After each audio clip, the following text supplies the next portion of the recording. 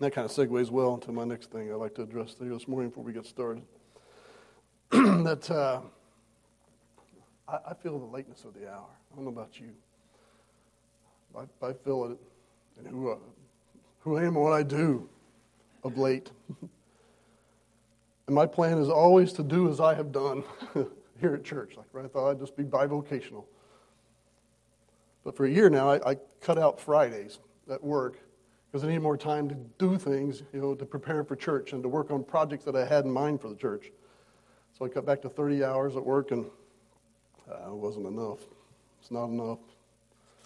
So last week, I finally, after a lot of prompting from my wife, some interesting walks on our trail. We have a little trail we're going around, and she accused me of being David. Are you being David? I'm like, what are you talking about when I'm being David? She goes, should you be in the battle and you're staying home where it's soft and easy? Should you be on the front lines more? Are you taking it easy? Are you going to get in trouble because you're not where you're supposed to be? So I called Joel looking for support, and he just jumped on board. And he said, is there not a cause? I'll take up what David says. Is there not a cause? Is there something for you to do? So last week I surrendered to God's call in my life to go full time. And so I've had some good confirmations. I met with I think as the Bible would have me do, I met with a council last week of dear people here, and it seemed to be confirmed, and that was very encouraging to me to have that call confirmed. I just feel like I should produce more at church, and that church should do more. I think the hour is late, and it was said in that meeting that I think we've done a good job to Samaria and the uttermost parts of the earth, but we need to focus more on our Jerusalem, and our congregation and our community, and let people know who we are, and let them know that the gospel message is proclaimed here, and proclaim that message. We have an outreach that's been growing. Our sermon audio is doing great. We have over 16,000 audio plays from our little church around the world, 39 different countries reached. The number one country downloading our message is Singapore, which is bizarre. Maybe it's an anomaly because they think I sound funny. I don't know. But the UK and Germany, some of the other English-speaking countries are ones that understand English too. But you also get as bizarre as these countries like Zimbabwe, Lithuania, Luxembourg, Lesotho. I had to look it up. I thought it was made up. It's a little country in South Africa. So it's pretty neat to think of the impact that we're having. That the things that we do here. That don't just get stuck here after Sunday morning, or the ones that we're here hearing it, with our broadcasting that goes out, and those are 24 hours a day, 7 days a week. All the messages that we have on there continue to go out and to be proclaimed.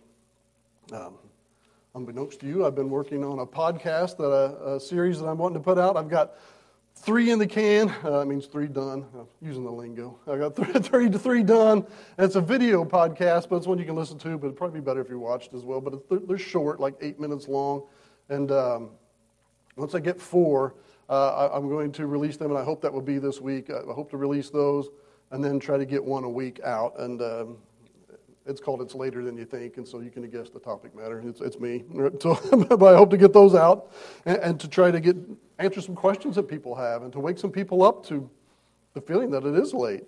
I have things that I need to write, that I've tried to write, that I've started to write. I've got a whole bunch of half-written stuff on things to help me here in the ministry and to help you, like books on baptism and a new believer booklet and things on witnessing and Bible studies and handouts for lessons. I've got a whole bunch of my illustrated lessons where I've started them but not been able to finish because Wednesday came around too fast or whatever time did and I didn't get them done. So it's frustrating to have things that I know that I can do and put out there that I think will help and be a ready resource for you, so when you get those questions from somebody that you can send them that link or give them that paper or send that email or whatever to. And so I want to try to help inform you and keep you better. And so, but right now I just don't have the time to do it. And so I need to be available to you more. If I feel frustrated, I know I must frustrate some of you sometimes. Like, why didn't he do this? Or why can't I have more time talking to him here or there? It's like I hope to make myself more available to have a closer walk with you as individuals and as families. I think we need to do more as a church. A lot of times where we've been limited on that is because you can't just say, hey, we're going to do this, and then everybody shows up and it gets done. It takes planning. It takes forethought. It takes effort to do, and that takes time and energy. And so we need to do more outreach. We need to do more evangelism. And we know we have a big one coming up with the Eclipse. We have the Magician that's coming up, and I need to get into the schools and talk to them. And so I want to do that. I have plans to help missionaries. I have some that I've been in talks with already, some stuff that I think we can do as a church to really help get the gospel into their countries, and some ideas that are there, and they seem excited about it. And I use the illustration of, I played golf, but I've never really enjoyed golf. And about 3 holes is fun. I'm like, hey, this is pretty fun. And then it's long and slow. If you're going to play 18 holes of golf, that's a day. And after 3 holes, I'm like, I got things to do. This is frustrating.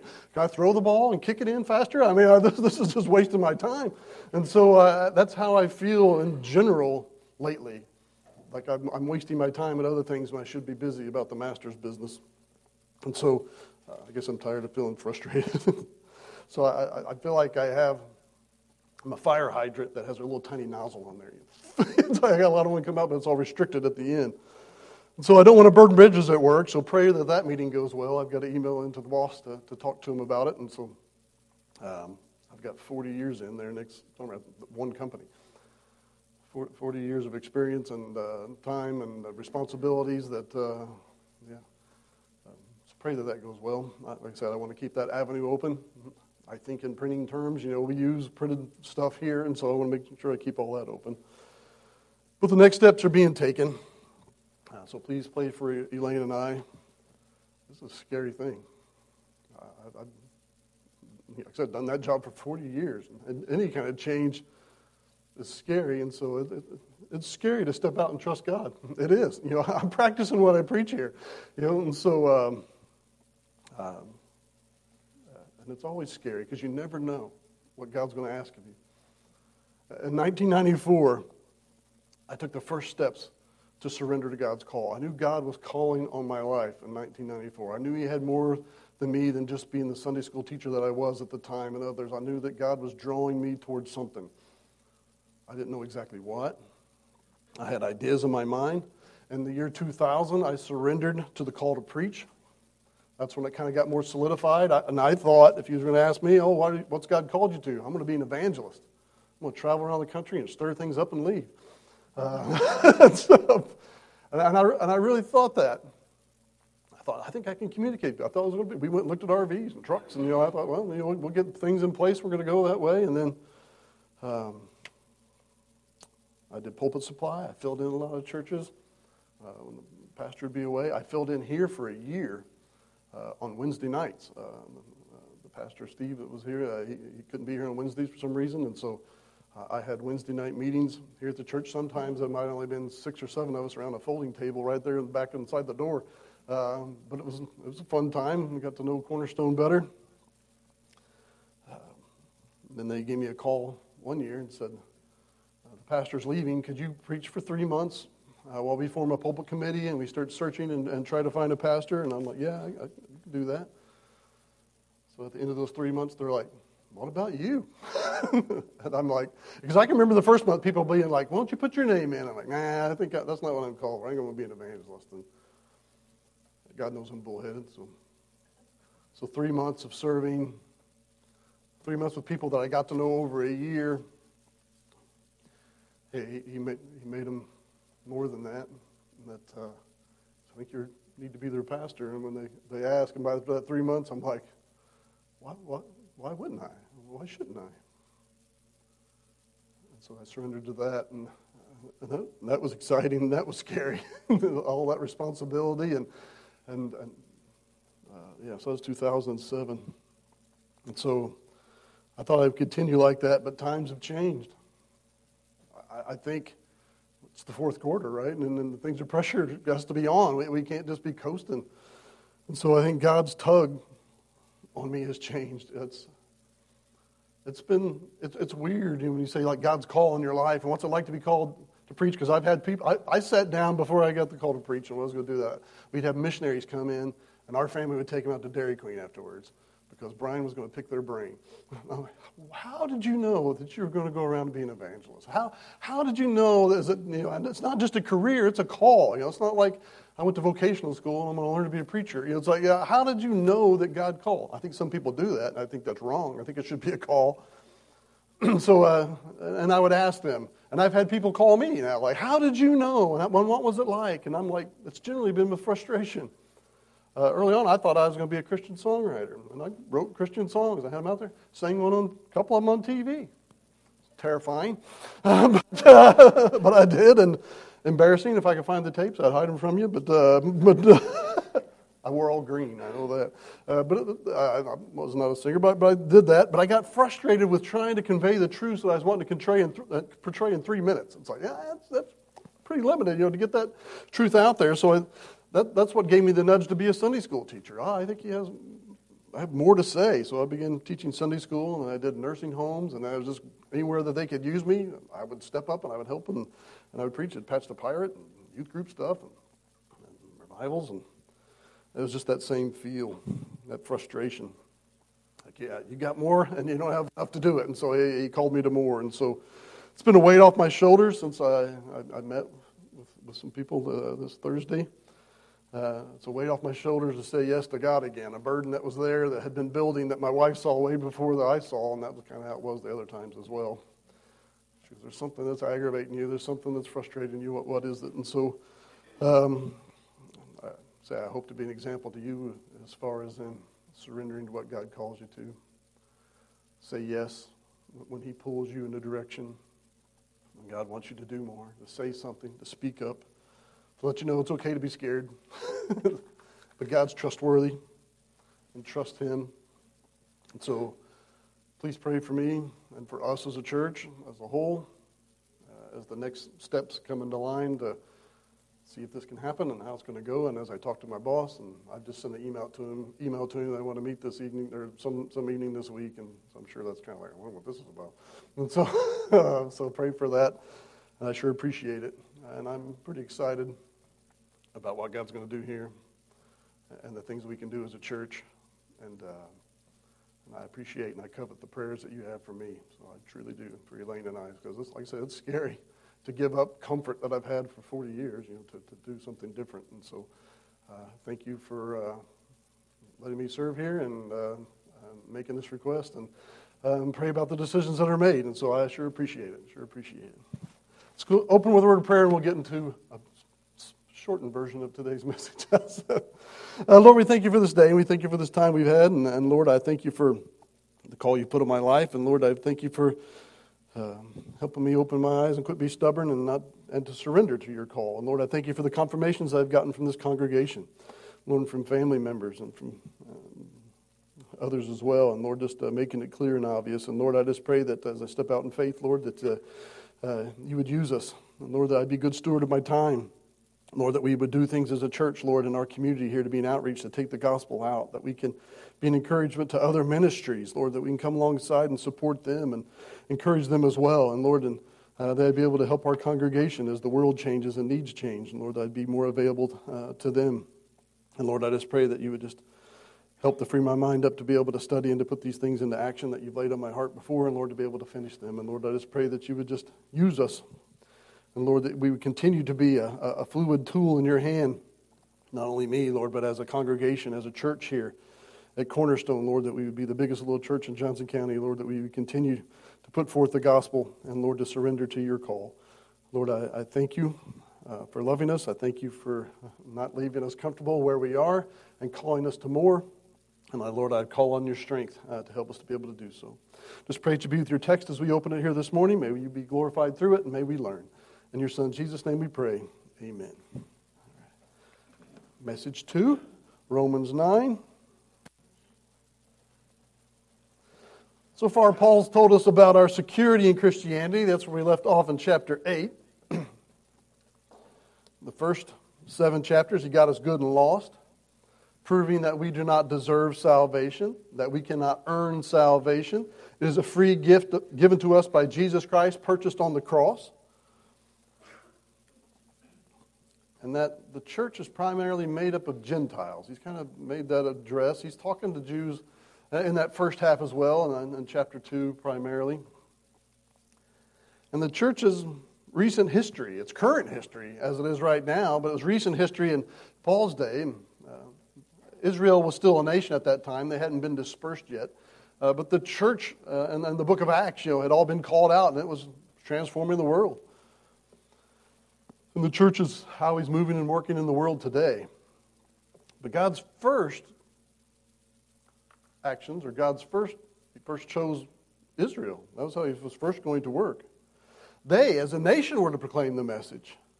It was through them that He was going to give God's word, that He gave God's word. It's through them that Messiah would come, and so they were the ones to be the caretakers. They're the ones to be the proclaimers. They are the ones to send forth the message.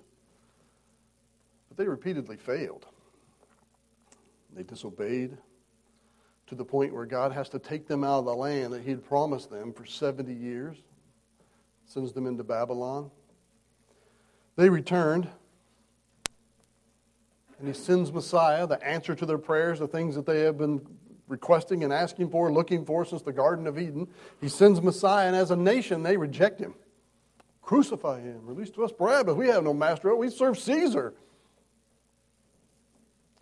And so in 70 AD, it hasn't happened yet in the writing here of Romans, but 70 AD, He disperses them. He takes them out of the land again. He sends them, scatters them across the earth.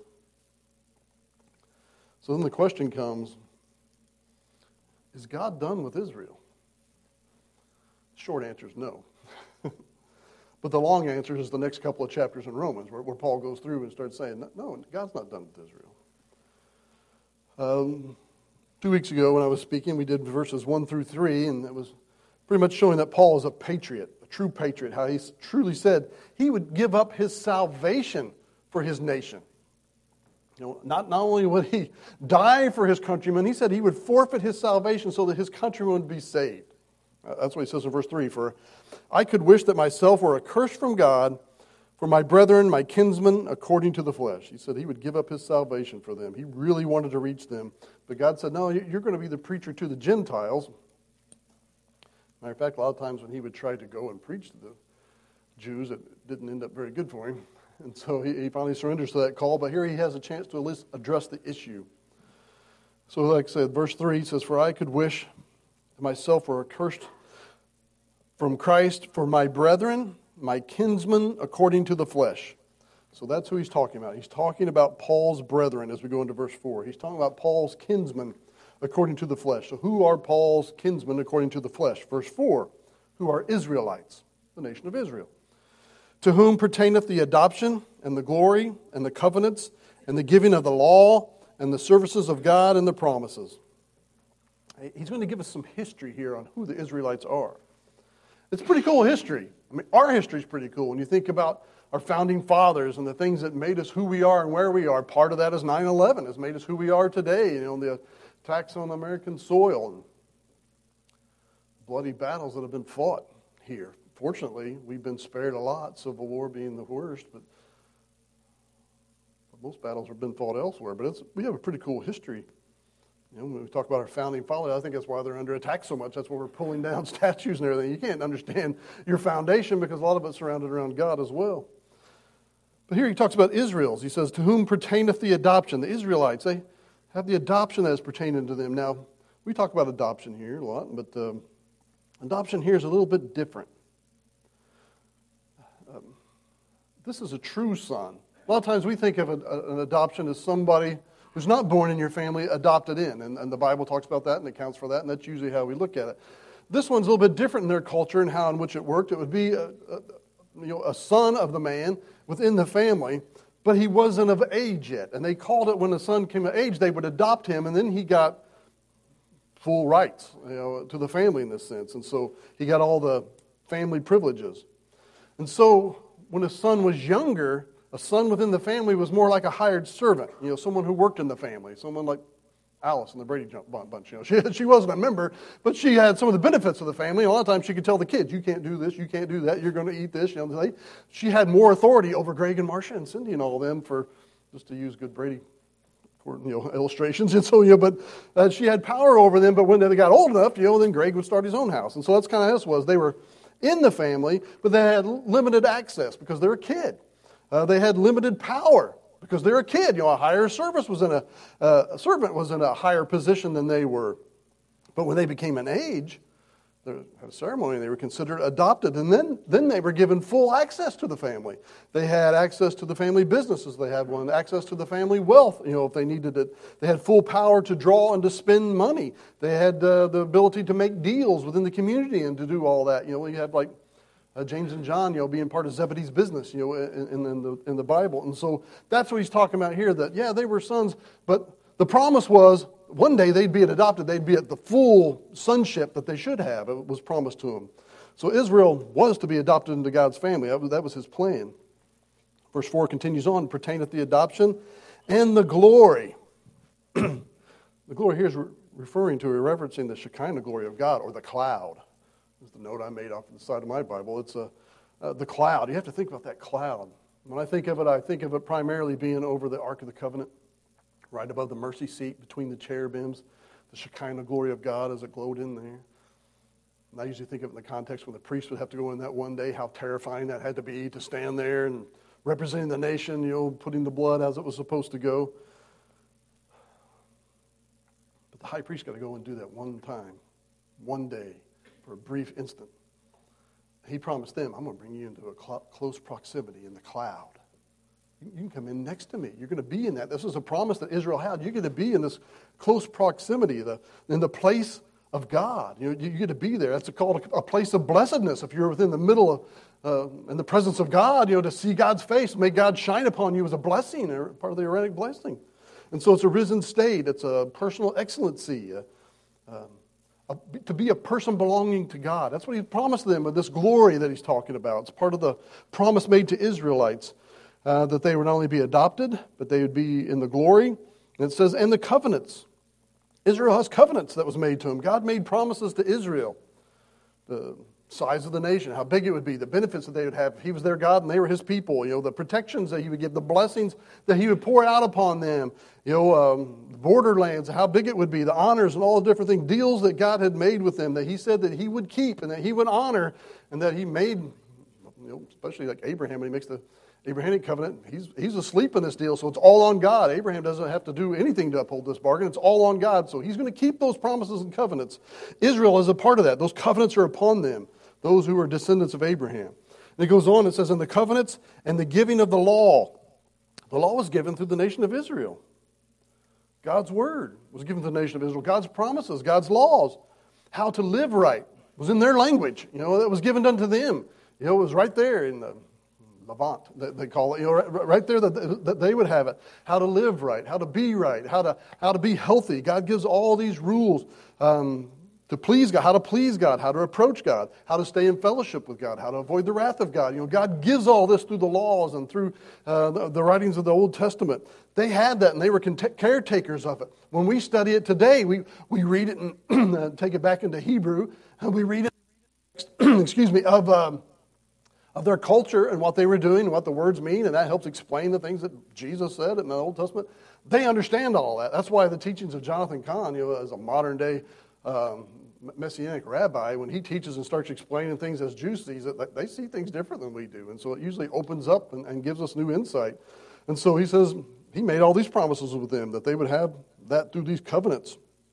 But he continues on and he says, and the service of God and promises. So part of what the Israelites had was they served God. They had the priesthood. You couldn't be a Hoosier, and then from Indiana, and what's my lineage? Mutt, mostly. We kind of can trace it back, through some lines, but it's kind of hard to say, how our lines all go. But they had specific lines. They had to be of the tribe of Levi, and and they had their courses, and they had the service of that. They were the priests. They were the ones who would perform the rituals and the things. They are the ones who did the sacrifice. They did the service to God. They did it on behalf of humanity. You would go and you would meet with the priest, and he would intercede, and he would take it in and offer the burnt sacrifice. He would come back, and then you would eat part of it with him. He would fellowship with you. It's all pointing towards Christ, that priesthood is there, but that was them, that they made these sacrifices and offerings and intercessions. It's through Israel that they had this, and you'd have to come in, and they would call you a proselyte if you got adopted into this and tried to be adopted into it. And they had a court of Gentiles you could be in, but you couldn't get very close because you weren't Jewish, let alone you couldn't get into the temple, especially the Holy of Holies, unless you were a Levite, unless you were the high priest. And that was a limited thing. It was through them, through their line, no other country, through them. So God chose one place to meet on earth, one place where you can approach him, one path that you could go to be right with him, and it was all through them. All through them. One group would fulfill all the promises that he made to him as well. He makes that promise. Think of that as your nation, being who you are, that God had made all this through you. You can see why Paul is the patriot that he is. But he continues on, verse 5. Get my notes caught up. Verse 5 says, whose are the fathers, and of whom, as concerning the flesh, Christ came, who is over all, God bless forever, amen. And so, whose are the fathers? He talks about their founding fathers. He's like, think of the heritage they have and the people that made them who they are. That they would have the line of David. That would go back to the line of Jacob. That goes back to the line of Isaac. It goes back to Abraham himself, and whom was called out and chosen by God to make this nation. That's your heritage. That you're related. That's your blood. That you're related to these guys. And this line is more than just a family tree of the chosen. This line is a chosen generation because it's the one through whom all the world will be blessed. It was through this line, through Abraham, Isaac, and Jacob, and David, through the Davidic line as it gets down to the Messianic line, where Jesus comes. That's what he says in verse 5. Whose are the fathers, and of whom concerning the flesh Christ came. That he comes through this line. Think of how they are, that they are of the heritage in which Christ came. And who is over all, God bless forever, amen, that Jesus Christ Messiah comes through their line. Man, there's something to be cool about, to be boasting in. It's like, man, Christ came from our bloodline. He was made of man, sure, but he was made a Jewish man. And so that was cool to have that heritage link there. And so Christ came, such potential that this group had. That's what Paul is trying to build up. Think of everything, all the promises that are there to them. Such honor, such failure. That God chooses them to do this, and then they drop the ball repeatedly. Again and again and again. So now we live in the church age where God uses Gentiles. He goes, I'll use a nation that's not a nation to provoke you to jealousy, and I'll let them do these jobs and these services that you're supposed to be doing. So we're the ones that take the gospel around the word. We're the one that protects God's word. We're the one that intercede on behalf of man. We don't need the priesthood anymore, but I tell people you can go directly to God now because Jesus Christ has torn away that middle wall, that partition. You can repent and trust and go right to him, and now you can pray directly through him. You don't have to meet in the temple. You don't have to travel to Israel. You don't have to go through a priest. You can stop right now. We can pray and be in the presence of God and take it there. And so we proclaim that message. We are the ones who are adopted into God's family. He takes us as strangers and foreigners and adopts us in the way that we think about it, but makes us in and gives us access to everything. He draws us close to God. We're within that cloud. We're in that presence. Matter of fact, we get married to Christ. We're considered the bride of Christ. He has promises that he's made to us too. We have new promises, new covenants and things that are given to us. So that leaves you to ask the question then, as most people would, did God fail? He chooses them and they drop. Did he fail? Verse 6 answers. He goes, not as though the word of God hath taken none effect, is the King James way of saying it, but basically, has God failed? Because God's promised, he made all these promises, and it didn't work, so did God fail? And he says, had taken none effect. Has God failed? And he continues on. For they are not all Israel, which are of Israel. So Paul reminds us that. So it's not all of them are who they think they are. Israel means he shall be a prince of God. As he calls out Jacob and he gives him this name, after he wrestles with him, he changes his name. He said, he shall be a prince of God. So that's the promise they have as a people, as a nation. We shall be princes of God. You and I get that. He calls us to be kings and princes and judges as well, and priests. Israel also means God prevails. God prevails in their life. God won. He's one wrestling with Jacob. He won. And so I think a lot of times we think about it with Abraham or with Jacob wrestling with the angel of the Lord or pre-incarnate Christ. That maybe Jacob had him in a maneuver, but it wasn't. It was God had him in a maneuver and was holding him, and he said, "You must surrender." And he finally does. And that's when he makes his hip work wrong. Because they see him walking later, and they're like, "It kind of looks like Dad coming. Why is he limping?" He's like, yeah, God put a reminder in me not to wrestle with God anymore. I didn't want that happening. I walked bad enough. I got a bad back, and so I surrendered to God's call, lest he moved my hip. but not everybody called Israel. Not everybody born in the family line of the Israelis. God doesn't prevail in their lives. Not all of them are going to be a prince, in this promise. They're not going to have, they don't have God prevailing in their life. I guess the best way to kind of summarize this verse, that not all Israel, which are not all they that are of Israel, would be to use our statement that we would use in the church today. Not everybody who claims to be a Christian is a Christian. That's what Paul's saying. And we say that often. Not everybody who claims to be a Christian is a Christian. They might say they are, but then when you kind of judge the fruit and all, that's not true. Satan perverts everything. He perverts the church as much as he did then. He wanted Israel to think, oh, you're born in the line, you're a son of Abraham. You don't do anything else. You just got it by a birthright. Today we have people, you ask them, like, are you a Christian? They're like, well, yeah, my grandpa was a preacher. Well, your grandpa being a preacher has nothing to do with whether you're a Christian or not. If you're born in a Christian nation, it has nothing to do with you being a Christian or not. It's a personal relationship. It is, have you repented of your sins and trusted Christ as your Savior? Same thing for them. Had they repented of their sins and trusted that Messiah would come and save them? Some of them had. Some of them hadn't. Most of them hadn't. They just thought, I'm good. I'm an Israelite. I don't do anything. A lot of people think, oh, Grandpa was a Christian. My mom was a Christian. All my family members are Christian. I guess I'm good. And they just go on living their life, never considering anything. So no. They had a family line, a chosen line. Verse 7, neither because they are the seed of Abraham, as they are all children, but as in Isaac thy seed shall be called. So he starts giving some examples. He goes, I want to put things out to you to let you know that not everyone who's just born in this family is children of the promise. Because Abraham had two sons. He had Ishmael and then he had Isaac. Because he did one in the flesh, right? He didn't trust. God said, I'm going to send one through Sarah. And he's like, oh, Sarah's old, I'm old. And it hadn't happened yet. And so he takes the handmaiden, and has Ishmael. He's actually the oldest and the firstborn. But God said, no, it's through Sarah. And so it's Isaac that it comes through. And so he's making that example for us. The seed is called through there, verse 8. That is, they which are children of the flesh, these are not the children of God, but the children of the promise are counted as for the seed. Verse 9. For this is the word of the promise, at that time will I come, and Sarah shall have a son. Verse 10. And not only this, but when Rebekah also had conceived by one, even by our father Isaac, for their children not being yet born, neither having done any good or evil, the purpose of God according to the election might stand, not of works, but of him that calleth, it is said unto her, the elder shall serve the younger.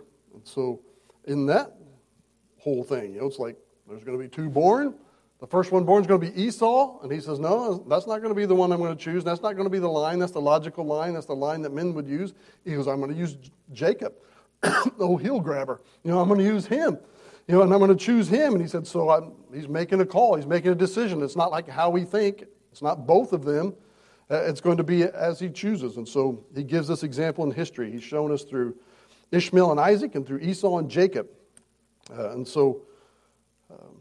And that leads us to verse 13, everyone's favorite verse. And it says, and it was written, Jacob have I loved and Esau have I hated.